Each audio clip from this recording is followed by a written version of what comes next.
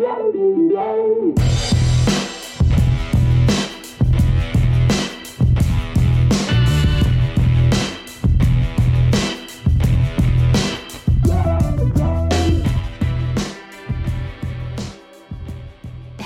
and welcome to Women Who Protect, a monthly series as part of the ATAP Protective Intelligence podcast. In a profession largely dominated by men, we spotlight women working in a wide range of positions within security, protection, and law enforcement. We will hear their stories, discuss their accomplishments, and also seek their advice for women and girls who might be interested in a career in protection or security. I'm Dr. Marisa Randazzo with ATAP Center for Protective Intelligence. After nearly 3 decades of experience working in security and protection, as the chief research psychologist at the U.S. Secret Service, and then in the private sector providing security guidance to corporations, educational institutions, and high-profile individuals, I know firsthand the immense value that women bring to this field. And I know the challenges that we face. I look forward to sharing with you the stories of women who protect and hope they inspire other women and girls to consider joining our ranks. Now, on to the podcast.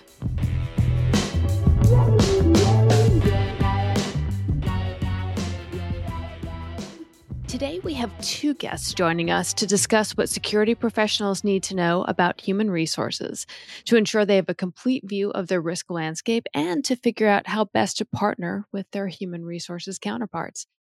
First, we're excited to have Melissa Muir, Director of Human Resources and Organizational Development for the City of Shoreline, Washington, returning as a guest to our podcast yet again. Melissa is an HR professional committed to building strategic partnerships between security and human resources to reduce threats and to strengthen the health and safety of organizations. She's also been a leader in the Association of Threat Assessment Professionals for more than a decade. We are also joined by Nici McLean, a Regional Director of Human Resources and Administration at GardaWorld Security Services. In this role, she oversees over 20 managers and coordinators and 2,200 security guards. Nici's training extends to emergency management, crisis intervention, and de-escalation, and she works closely with the leadership team on strategic development and applying quality management principles. Nici and Melissa, welcome to Women Who Protect, and Melissa, welcome back. I want to start off just to set the stage for our listeners today. This is something a little bit different from how we normally proceed at Women Who Protect. For those who've heard our podcast before, you know that we focus on women in a wide array of careers and positions within security, within law enforcement. We talk about their professional journeys, and then we talk about advice they have for women and girls. But today we're going to do something a little bit different. I happen to have the wonderful opportunity of working with Melissa Muir and through Melissa meeting Nici McLean and hearing from both of you your incredible experience coming from a human resources perspective, getting to work with security and getting human resources professionals and security professionals to work together. So that's going to be the focus of what we talk about today because it's such an important topic, one that I know has challenged so many of my colleagues in security and in law enforcement.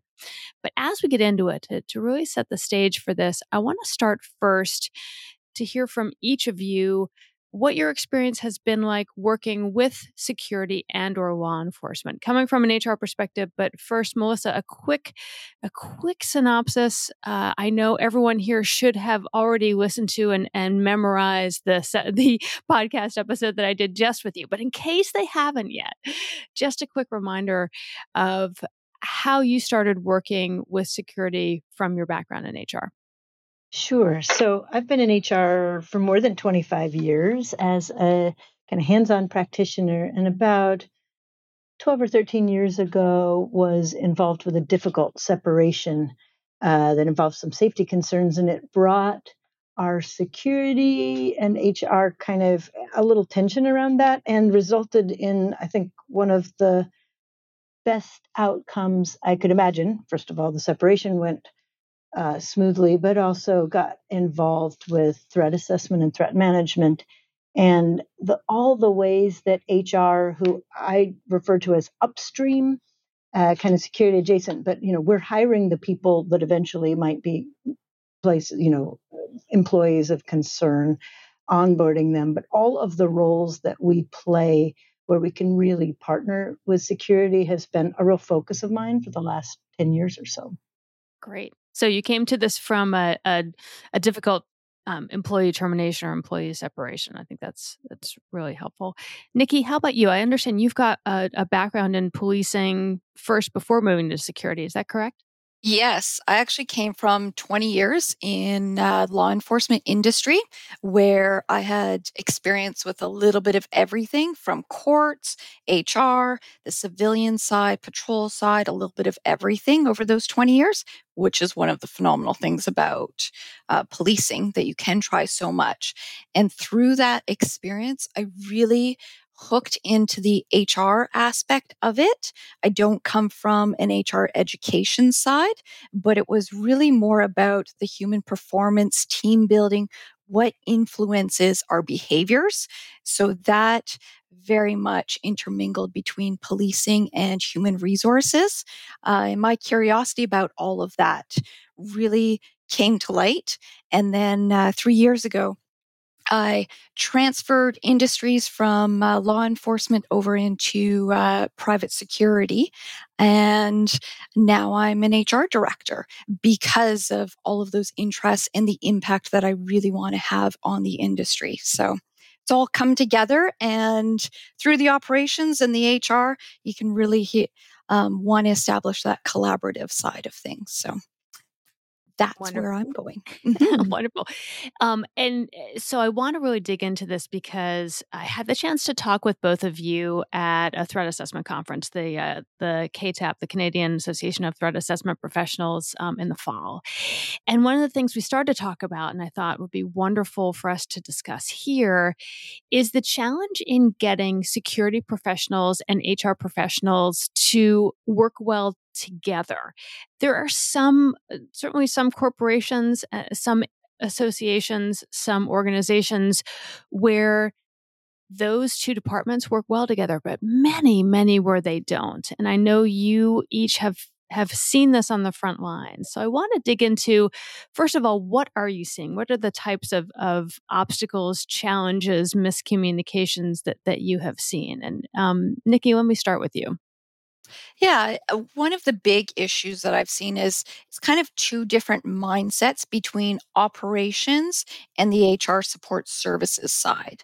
So I view it as operations is kind of that very middle. So HR is kind of the beginning and the end of everything, of a whole career path.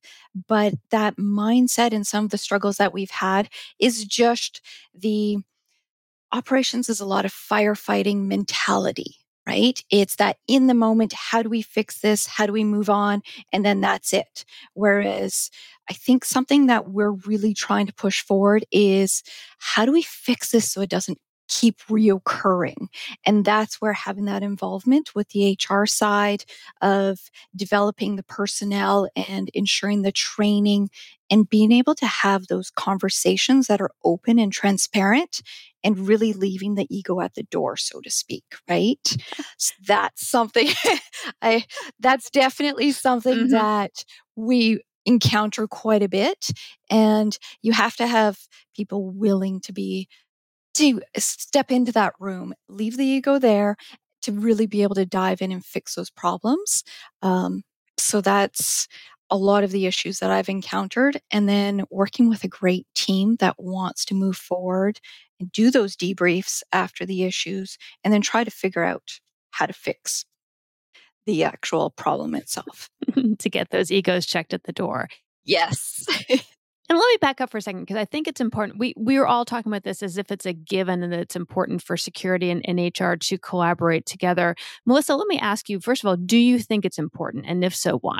Oh, it's so critical because I think in many organizations, security is not always the most resourced in the organization, and often they're not called upon until there's a crisis, and then wait, where's the plan?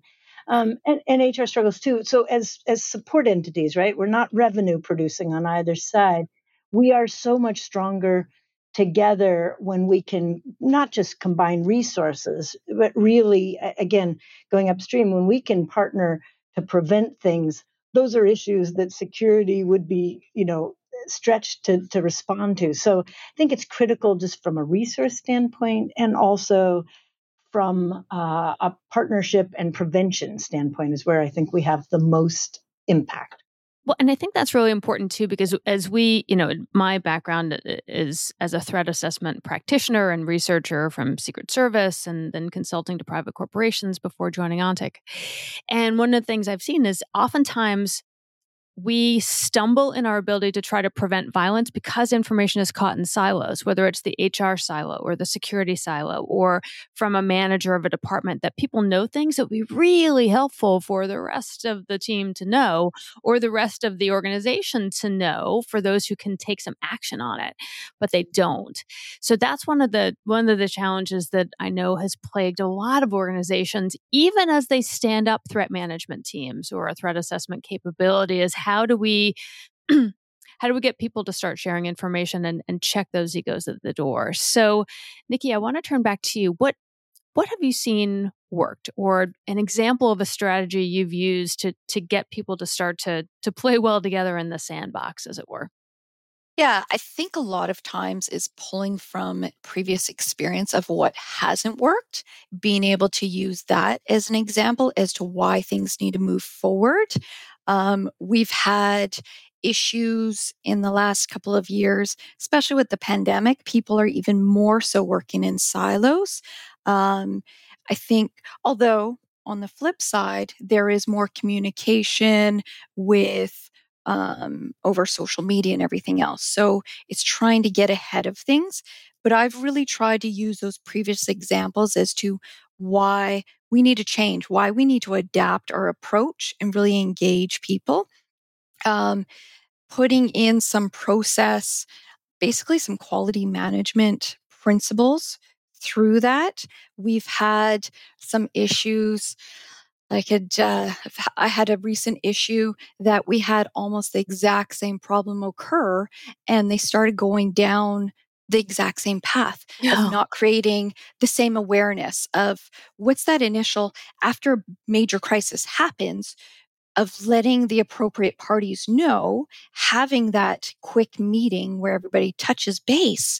And then, so you have your operations manager or director, you have HR, you have health and safety, you have all the appropriate parties in place. So then it can start the facilitating from there, right? So it was really letting everybody know whether it's going to become a media issue, whether we have to let the clients know because it's a security breach or whatever it is. There needs to be that everybody kind of needs to know where the filtering comes in their kind of area, and then going from there of checking on the actual individuals involved. I think if there's follow-ups that need to happen, if there's injuries, whatever it is, but you need to have not too many individuals, say at the most 5 in that initial meeting. And then you almost have to have a file coordinator. That's something that we didn't have in the first major crisis that occurred. We didn't have a file coordinator. That happened because I wasn't involved in it. And now I'm trying to, as HR, trying to now fix it all after the fact and get all the fallout, like the basic cleanup, right? So I'm like, hey, if this happens, because we know that situations are going to keep reoccurring because that's the way it is, a file coordinator, somebody take notes. Okay, when were decisions made? Who's following up? It's trust but verify that things are actually going to happen, right? And you need to have somebody that can track everything of what the big parties are doing.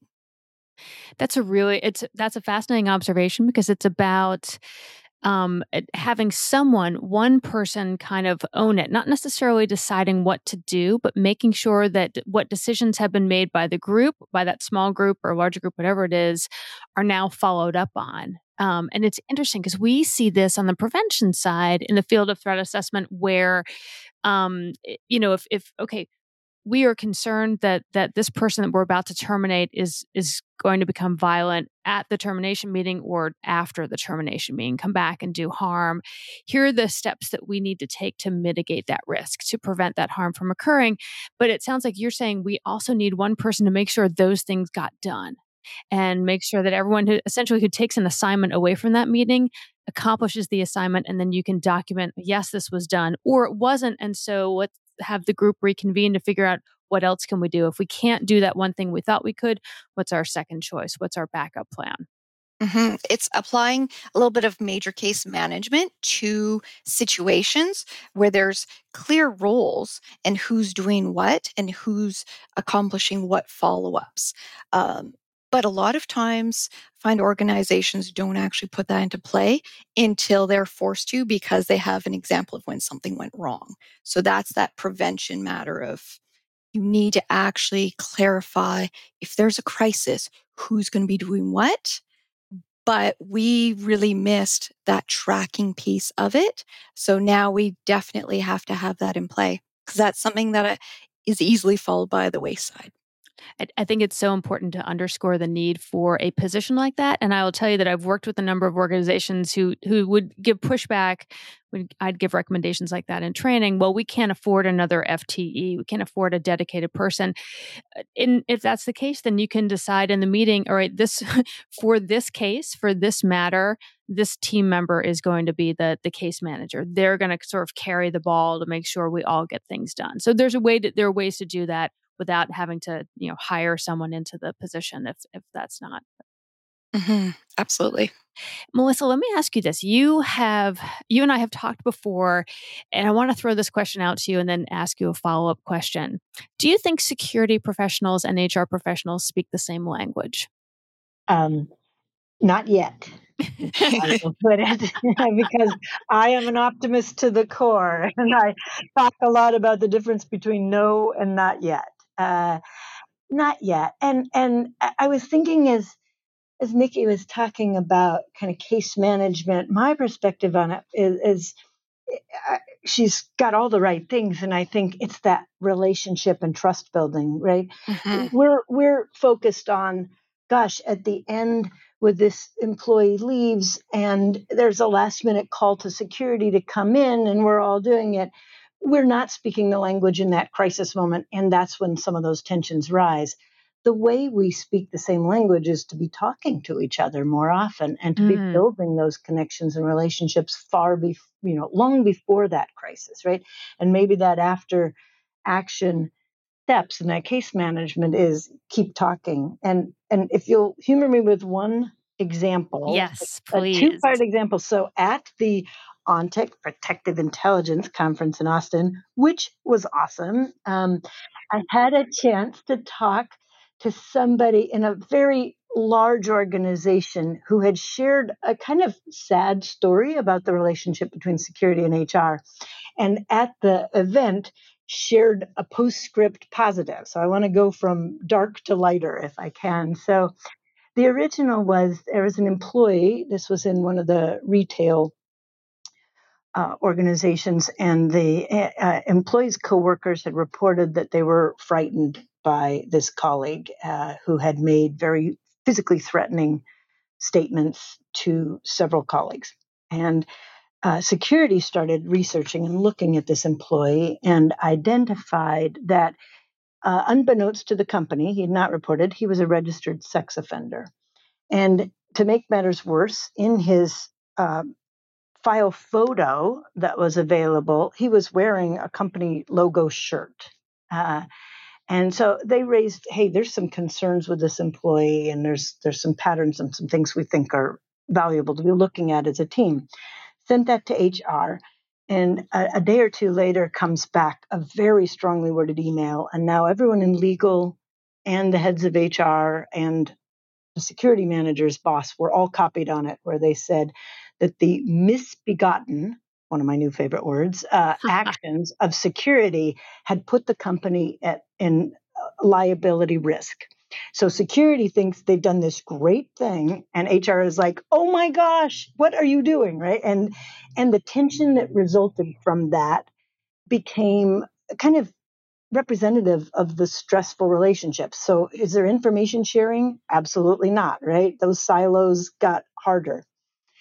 And the after story was that as a result of that, they really started trying to meet more regularly, talk, understand the concerns. How did this happen? How did what we thought was a great move get viewed as such a risky move? And one of the things that happened more recently was an employee who had left under adverse terms had challenged and was very, very, very angry, grievance, which I've used as an example of a word that security and HR use very differently, but was really aggrieved by $156 health insurance claim that they felt the company was responsible for. Went back and forth, and HR said, it's not true. And security was like, could you pay it? We think that $156 is a really big deal to this very angry employee. Anyway, as a result of kind of these ongoing conversations and trying to work together before, they found a way to pay the $156. They rounded it up to $200. The employee thanked them, and the issue went away. And for me, that's an example of how you learn to speak each other's language, sometimes through awkward interactions. But just building that relationship, building that trust so that when you get to those matters and you get to those cases that we really have to manage carefully, that we have an established trust and process. Long story. Thanks for letting me share.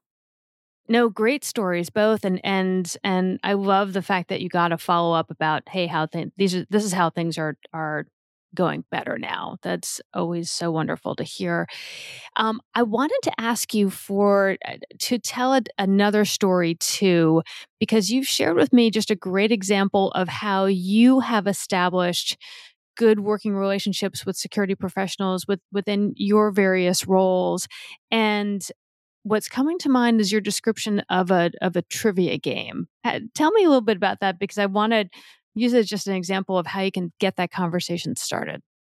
Sure. For us, there's a lot of emphasis, I think, at the onboarding. When we're bringing those employees on, that's when we're setting, here's what our culture is. Here's who we are. Here's your responsibilities as an employee. And we realized that security was almost an afterthought. We spent more time on dress code. For goodness sake, it's 2023, right? Why are we talking about dress code, right? But we talked about things that were, in the scheme of things, relatively unimportant, and something as critical as your responsibility. And certainly with hybrid workforce, we're seeing everywhere what security risks there are in so many ways with employees, whether intentionally or inadvertently. And so we looked at ways we could bring security in day one. And frankly, we're spread pretty thin. We're hiring a lot of people. It spread the workload on the HR side. And so one of them was we did an online Jeopardy game. And we gave security one column. And it was so much fun, right? Some of it was around physical security. Some of it was around cyber stuff. Some of it was just fun things like, did you know who your security people are? Something about them. But by bringing it in up front and having them visible there, well, we did it. It made it kind of fun. It shifted the emphasis to things that really mattered, security, and less on things that mattered less, and established from day one that they're a part of this team that you're working for. We'll get back to the conversation in just a moment. But first, I want to tell you a little about ONTIC Center for Protective Intelligence. In a world of safety, security, and protection, we know that gathering and sharing information is crucial. That's why we created the ONTIC Center for Protective Intelligence. The center is a trusted resource for those in the security, safety, and protection communities. We share strategies and best practices, insights on current and historical trends, and lessons learned through dialogue, discourse, and alternative analysis for some of the industry's top practitioners. To find blogs, podcasts, webinars, white papers, and more, check out the center by visiting ontic.co/center. That's ontic.co/center. There's an organization we worked with And I heard one of the things that they did during COVID when we were in real lockdown and they had no employees on site at any of their locations. They started to get individual questions here and there about home security issues. Tell me about video doorbells. Like, what home security system should I have? And so they decided to make almost like these little video vignettes that they would send out to all of their employees. Here is Randall, one of our security professionals, and he is going to do a review of the 3 top video doorbells. And so there's Randall having a discussion. Here are these 3 options, and here are the pros and cons of each. And here's where you can install them in your house. And so it first of all, gave practical information around safety and security for people to be able to apply in their homes, but at the same time put a face and a name to their security staff, and has had follow-on benefits that they never anticipated. So that organization has really found, like, hey, the more we can humanize our security staff to HR and to everyone, the more willing they've seen their employees to reach out to Randall in security, as opposed to a general security email address or phone number when they've got a concern about something. Something that we've done recently is it's actually done through Microsoft Teams, and it's called Connect, where all of the security officers actually have access to it. It's an app that they're able to download because everything's done by apps nowadays. And they can reach out to anybody, HR. They've got the quick access to everything. But one of the big things that we really enjoy about it is they can actually recommend coworkers for, like, they can do merit awards and make actual recommendations. They can make referrals. It's building that connection is a huge thing that we're really missing. And HR is directly involved with operations on the oversight of it. And then we can also reach a lot of our remote workers too, because we have workers all over. I'm in Canada, in Vancouver, Canada, but we have workers in little tiny towns that are 200 people in northern BC. And it's a big, that connection piece of creating that openness and having those conversations when there's questions, of getting to know them, because I'll probably never meet somebody that's a 15-hour drive away from where I'm located, but we can connect over Teams and they can ask questions and all that. So creating a lot of those different types of connections, I think, is key of having your frontline staff, having HR, having operations, scheduling, everything else. So that's a big portion, that you're not just waiting for an email to come in kind of thing, or during work hours, right? Yeah, that's a fantastic example, because it really is about sort of proactive outreach, but in the service of kind of overall employee well-being and feeling like they are tied in with what the organization's doing.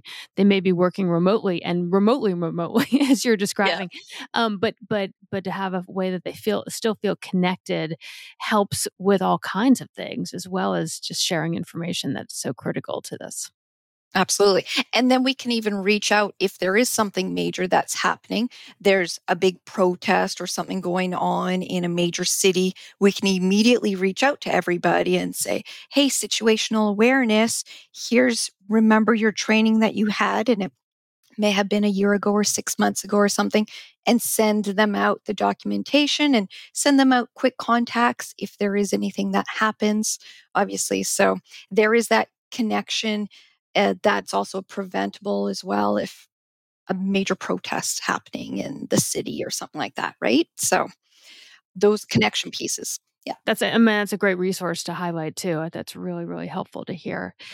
Let me ask each of you, if you were to have a security professional come to you saying, I'm struggling trying to establish a connection with HR within our organization, what should I do first? What's the best outreach? We've talked about kind of what HR can do, but for a security professional who wants to develop or improve their relationship with HR, what would be one piece of advice that you give them?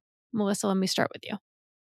Putting you on the spot. It's okay. It's one I've thought a lot about. So I will say, I say it over and over again. So I humor me if I bring curiosity over judgment, right? Bring curiosity rather than judgment. And the judgment we have, right, is HR won't give any information. HR always says no. HR calls it the last minute, whatever that is, right? Fill in the blank. And rather than come into that judgment, come with curiosity. Hey, HR, what's happening right now in your world? I know it's been hard to recruit. What are your challenges, right? But bring some curiosity about where I'm at and what's happening for me in the world of HR, because it's changing very quickly in the last few years. And I'm guarantee that conversation will identify some ways we can partner together. Just asking a few open questions are going to open the doors to all sorts of things that might not have crossed anybody's mind about ways we can do stuff again further upstream.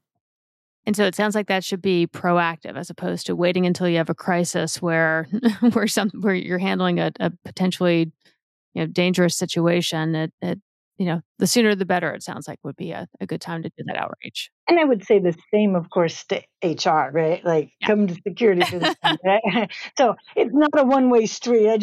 You're asking from the perspective of security. I think both of us, what we can do far better is learn more about what's happening at any given time and not assume that where we were a few months ago is where we are right now. As I said, there's so many things changing right now and different pressures. Nici, what about for you? What piece of advice would you have? I would say involve somebody. If you're coming from security operations side and you have weekly operations meetings, invite somebody. It should be the right person, invite somebody from HR to that meeting. And then just ask them and set the expectations beforehand. Say, we just want you to hear, to listen. And then I'll ask you if you have any, like a 2-minute update or something on what issues or struggles there are, whether it's union or hiring or whatever it is. Then it's starting to do the relationship building. From there is just including an individual, but it needs to come from an open side on both ends. So HR needs to know that they're there to listen in the meeting, and they can provide feedback to the individual afterwards that invited them to that meeting, if there is something, but be open, I think, and willing to engage. But yeah, listen would be a big thing, and include that individual in just a meeting a week. Start small and build that relationship from there, because you're really trying to build the trust, right? The engaging in honesty and transparent communication, that takes a while to build that trust. So I want to ask another question. And Melissa, you and I have talked in our previous podcast episode. I had asked you, is the relationship between HR and security doomed? And you assured me it wasn't. And I have absolutely seen progress and believe you.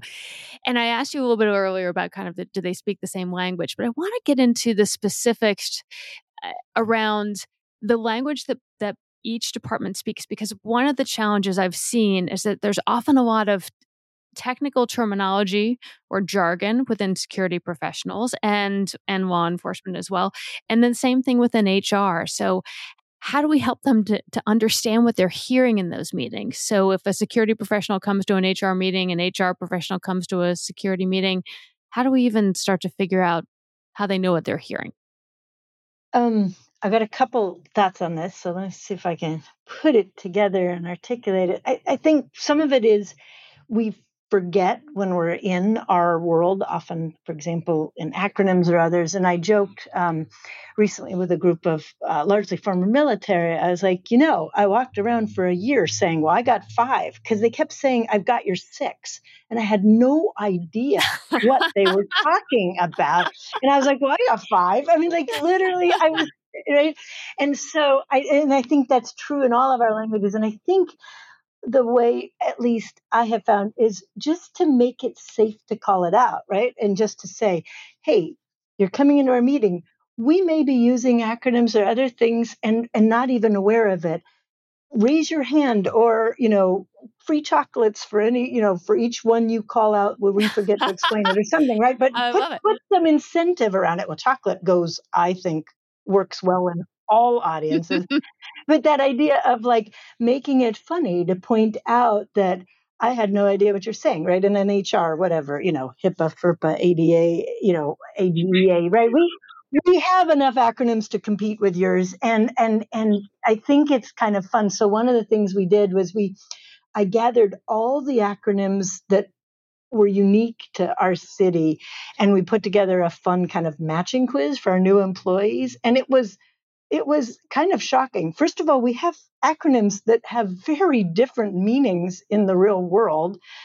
We have SWAT, like SWAT team, but it doesn't mean anything like that. It's a public works term, right? But that idea of like helping people understand, building a little glossary and sharing, and making it fun and making it, again, safe for the person who's the outsider relative in this relationship to say that they don't know without them feeling uncomfortable or hiding or going for a year without realizing, oh, that's what you mean. And I would share more embarrassing ones, but the list goes on. There are many, many awkward ones. I was just going to say, and to a point here, I want to put this into practice, because for our listeners who are interested in the field of security but don't know what "I got your six" means, what did you find out that it meant? It meant that I have your back, which I also like. It means I support you, and I think if you looked at a clock, there would be something about a six.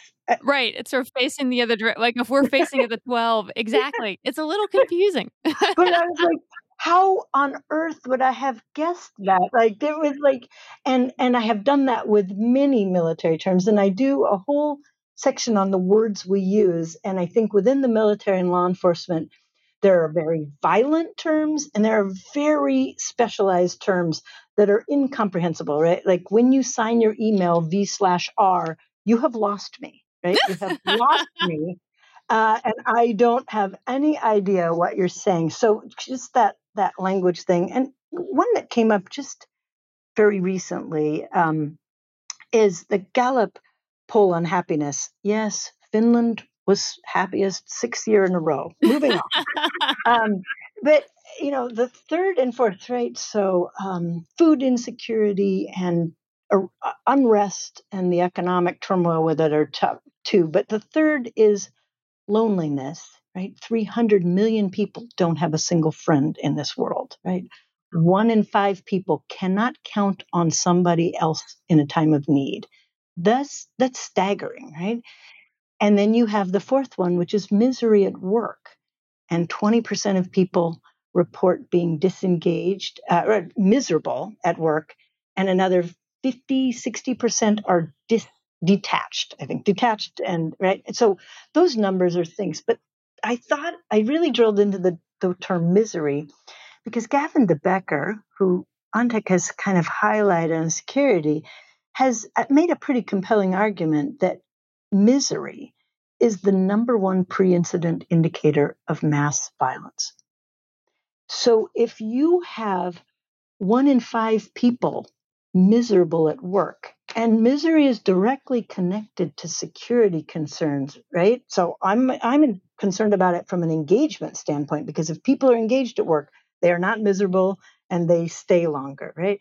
But that to me is a word, misery, that is used very differently, and that what an incredible opportunity that is for our silos to be working together, because we're both concerned about it from very different perspectives. We may use that word somewhat differently, and yet the connection is so real to the safety we really are trying to build. And I want to highlight here, because I think it's a really important to underscore this, that what Gavin de Becker was talking about is that it is not a inevitable predictor. So someone who is miserable is not absolutely going to become violent and kill their coworkers, right? But that one of the things that underlies violent behavior, particularly mass violence, is someone who is feeling miserable, despondent, hopeless. And there's so much that security professionals can do. There's so much that HR professionals can do to identify people who may be feeling that level of misery, despondency, helplessness, hopelessness, and have resources to address that and to help them solve that underlying problem. And I think it's seeing that this is such a common concern and a shared responsibility across HR and security, I think could be one way to really help foster that communication as well. I think that also points out the importance of having that engagement with HR is if you see your coworker, there's just something off about them, you've worked with them for a couple of months and you've tried, they're just not responsive.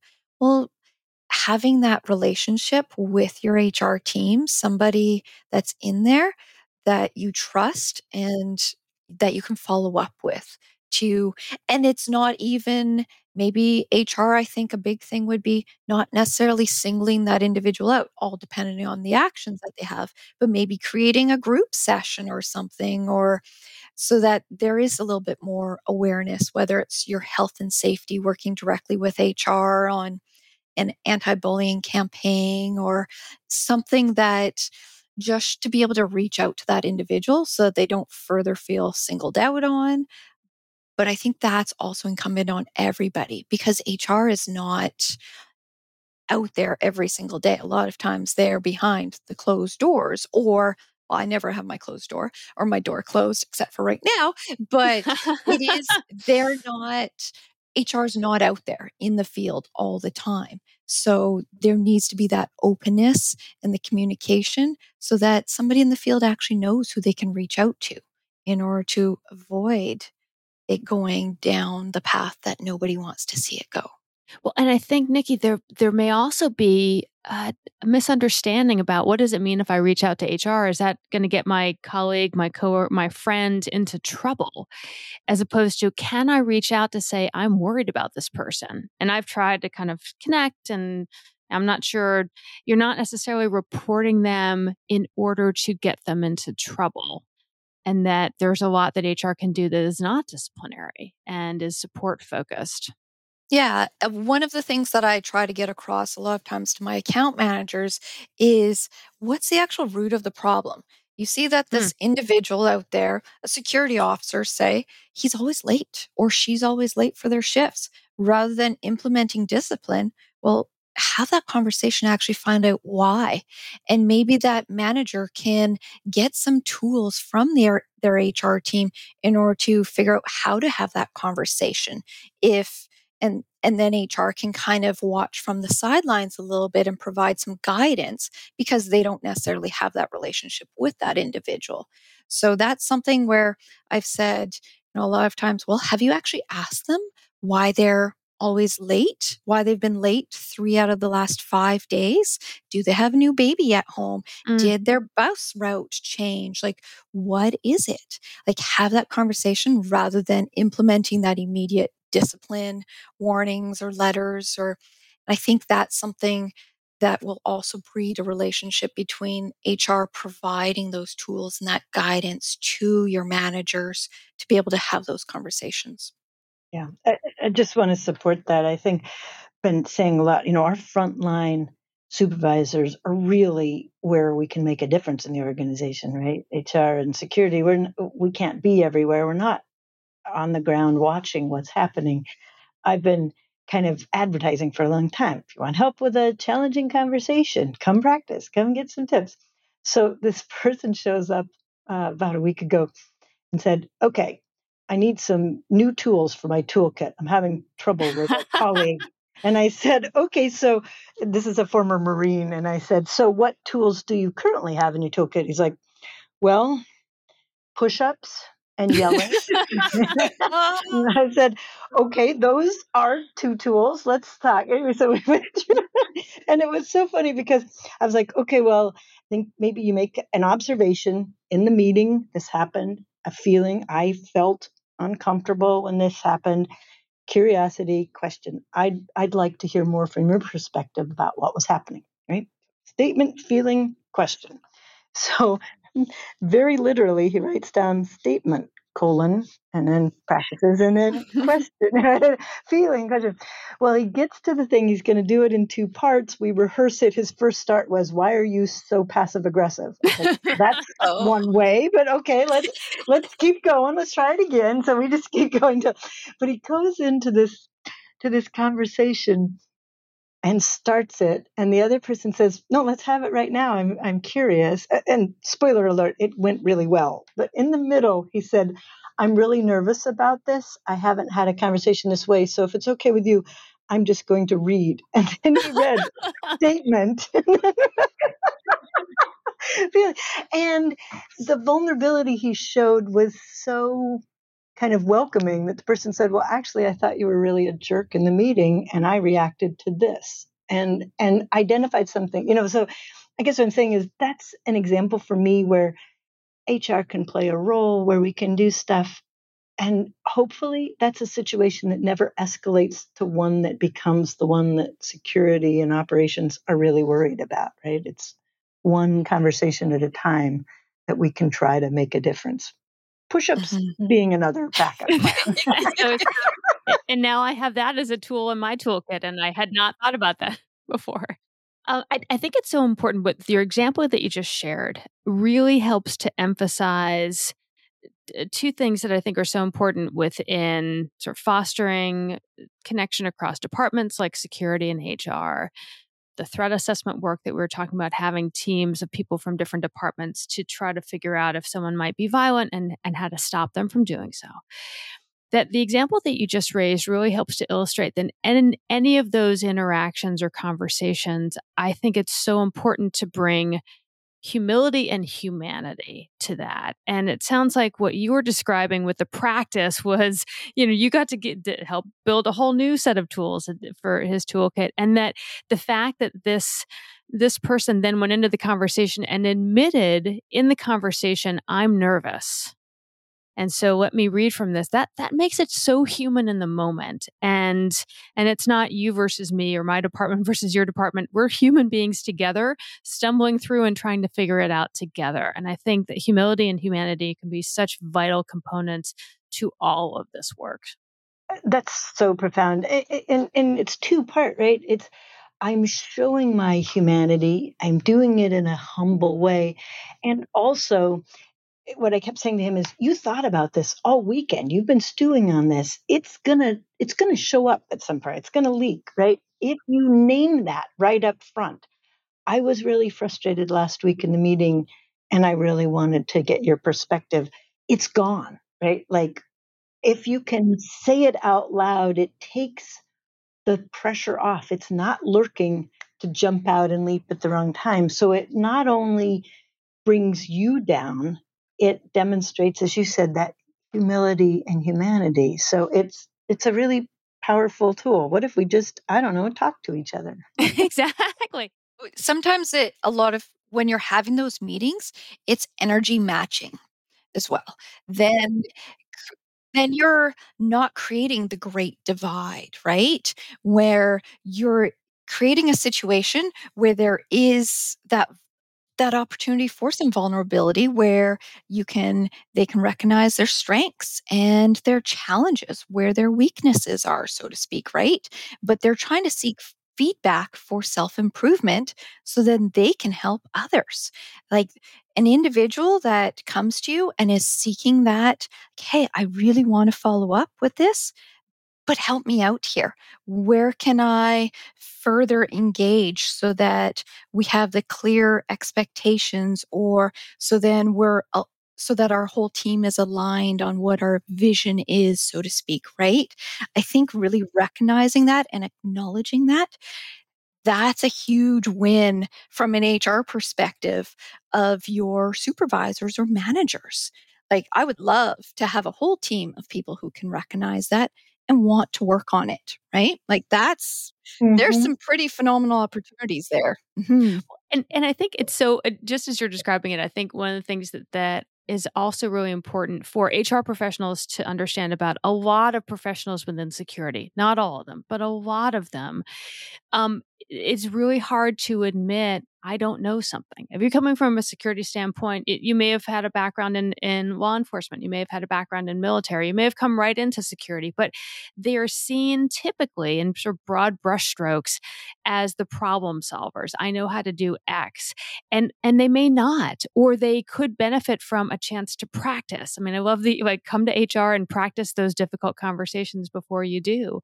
And I had one example came to mind that I had to coach a security professional to go in to have a conversation with someone who had threatened to engage in some type of mass violence. And so I wanted to practice with them before this particular colleague was going into this very tough conversation. And what I found out as he was sharing what he wanted to ask, he wanted to come across with a very empathic approach, which I thought was great. But his first question was, "What's wrong with you?" And I said, "How?" I said, "I understand what you're trying to get at, but how about you make it shorter? How about just saying, 'Hey, what's wrong? Is there something wrong? Tell me what's wrong, not what's wrong with you,' because that puts someone on the defensive, but just tell me what's wrong. Tell me what's going on. I want to hear about it, because the more I know, the more I might be able to help." So it can be just a chance to practice. Tough conversations can go sideways quickly, and both security and HR don't want that to happen. So I love the idea of just emphasizing above first and foremost, come practice with us, and we can help you through better phrasing or tell you, yeah, you're on the right track. And you're going to learn from your mistakes more than the successful examples, right? So those are the mistakes that you've had are what you're going to remember. And if the mistakes are in a safe place where it doesn't matter, your odds are right. I said, like, very few people are born brilliant communicators, right? They got there by practice. They got there by doing it. So practice, you'll get better, right? Yeah. Guaranteed.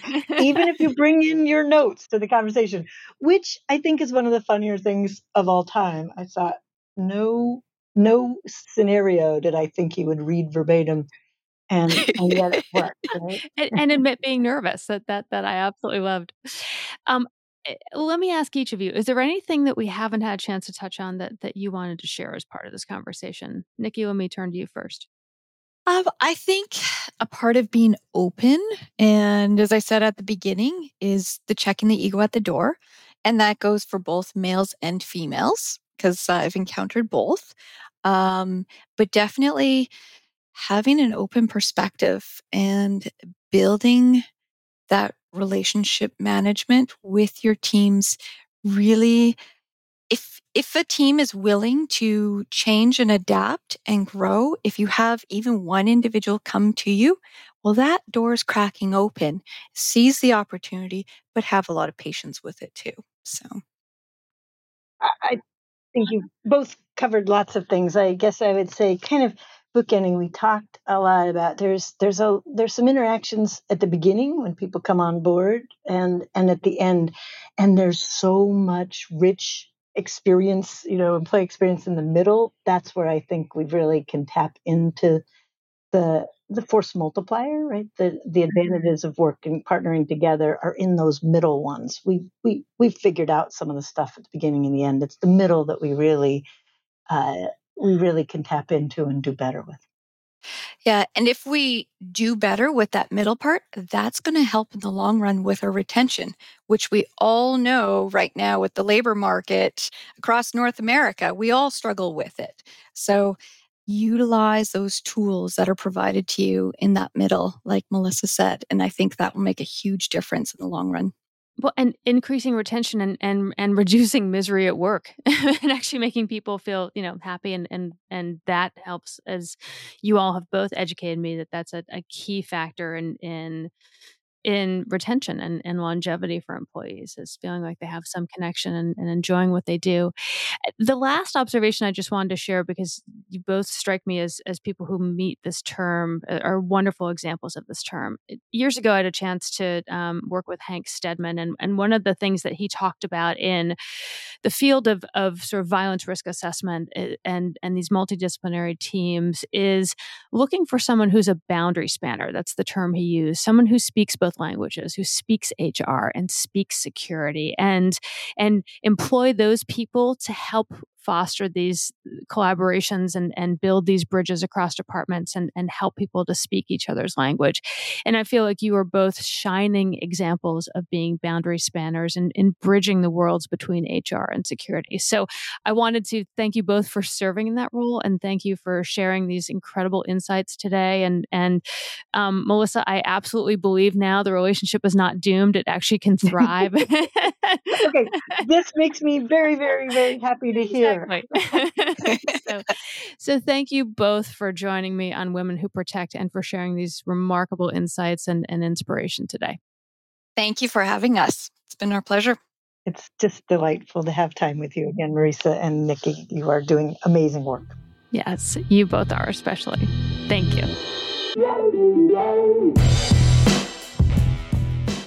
This episode was brought to you by the ONTIC Center for Protective Intelligence. Learn more at ontic.co/center. Again, that's ontic.co/center. It was produced by AJ McKeon. Our music is a track called Roll the Dice and was written by Mark Wallach. Please remember to rate and review our podcast on iTunes and subscribe on Apple Podcasts, Spotify, or wherever you get your podcasts. If you have questions, we'd love to hear them. You can reach us at podcast@ontic.co or visit ontic.co/center for more information. Thanks for listening.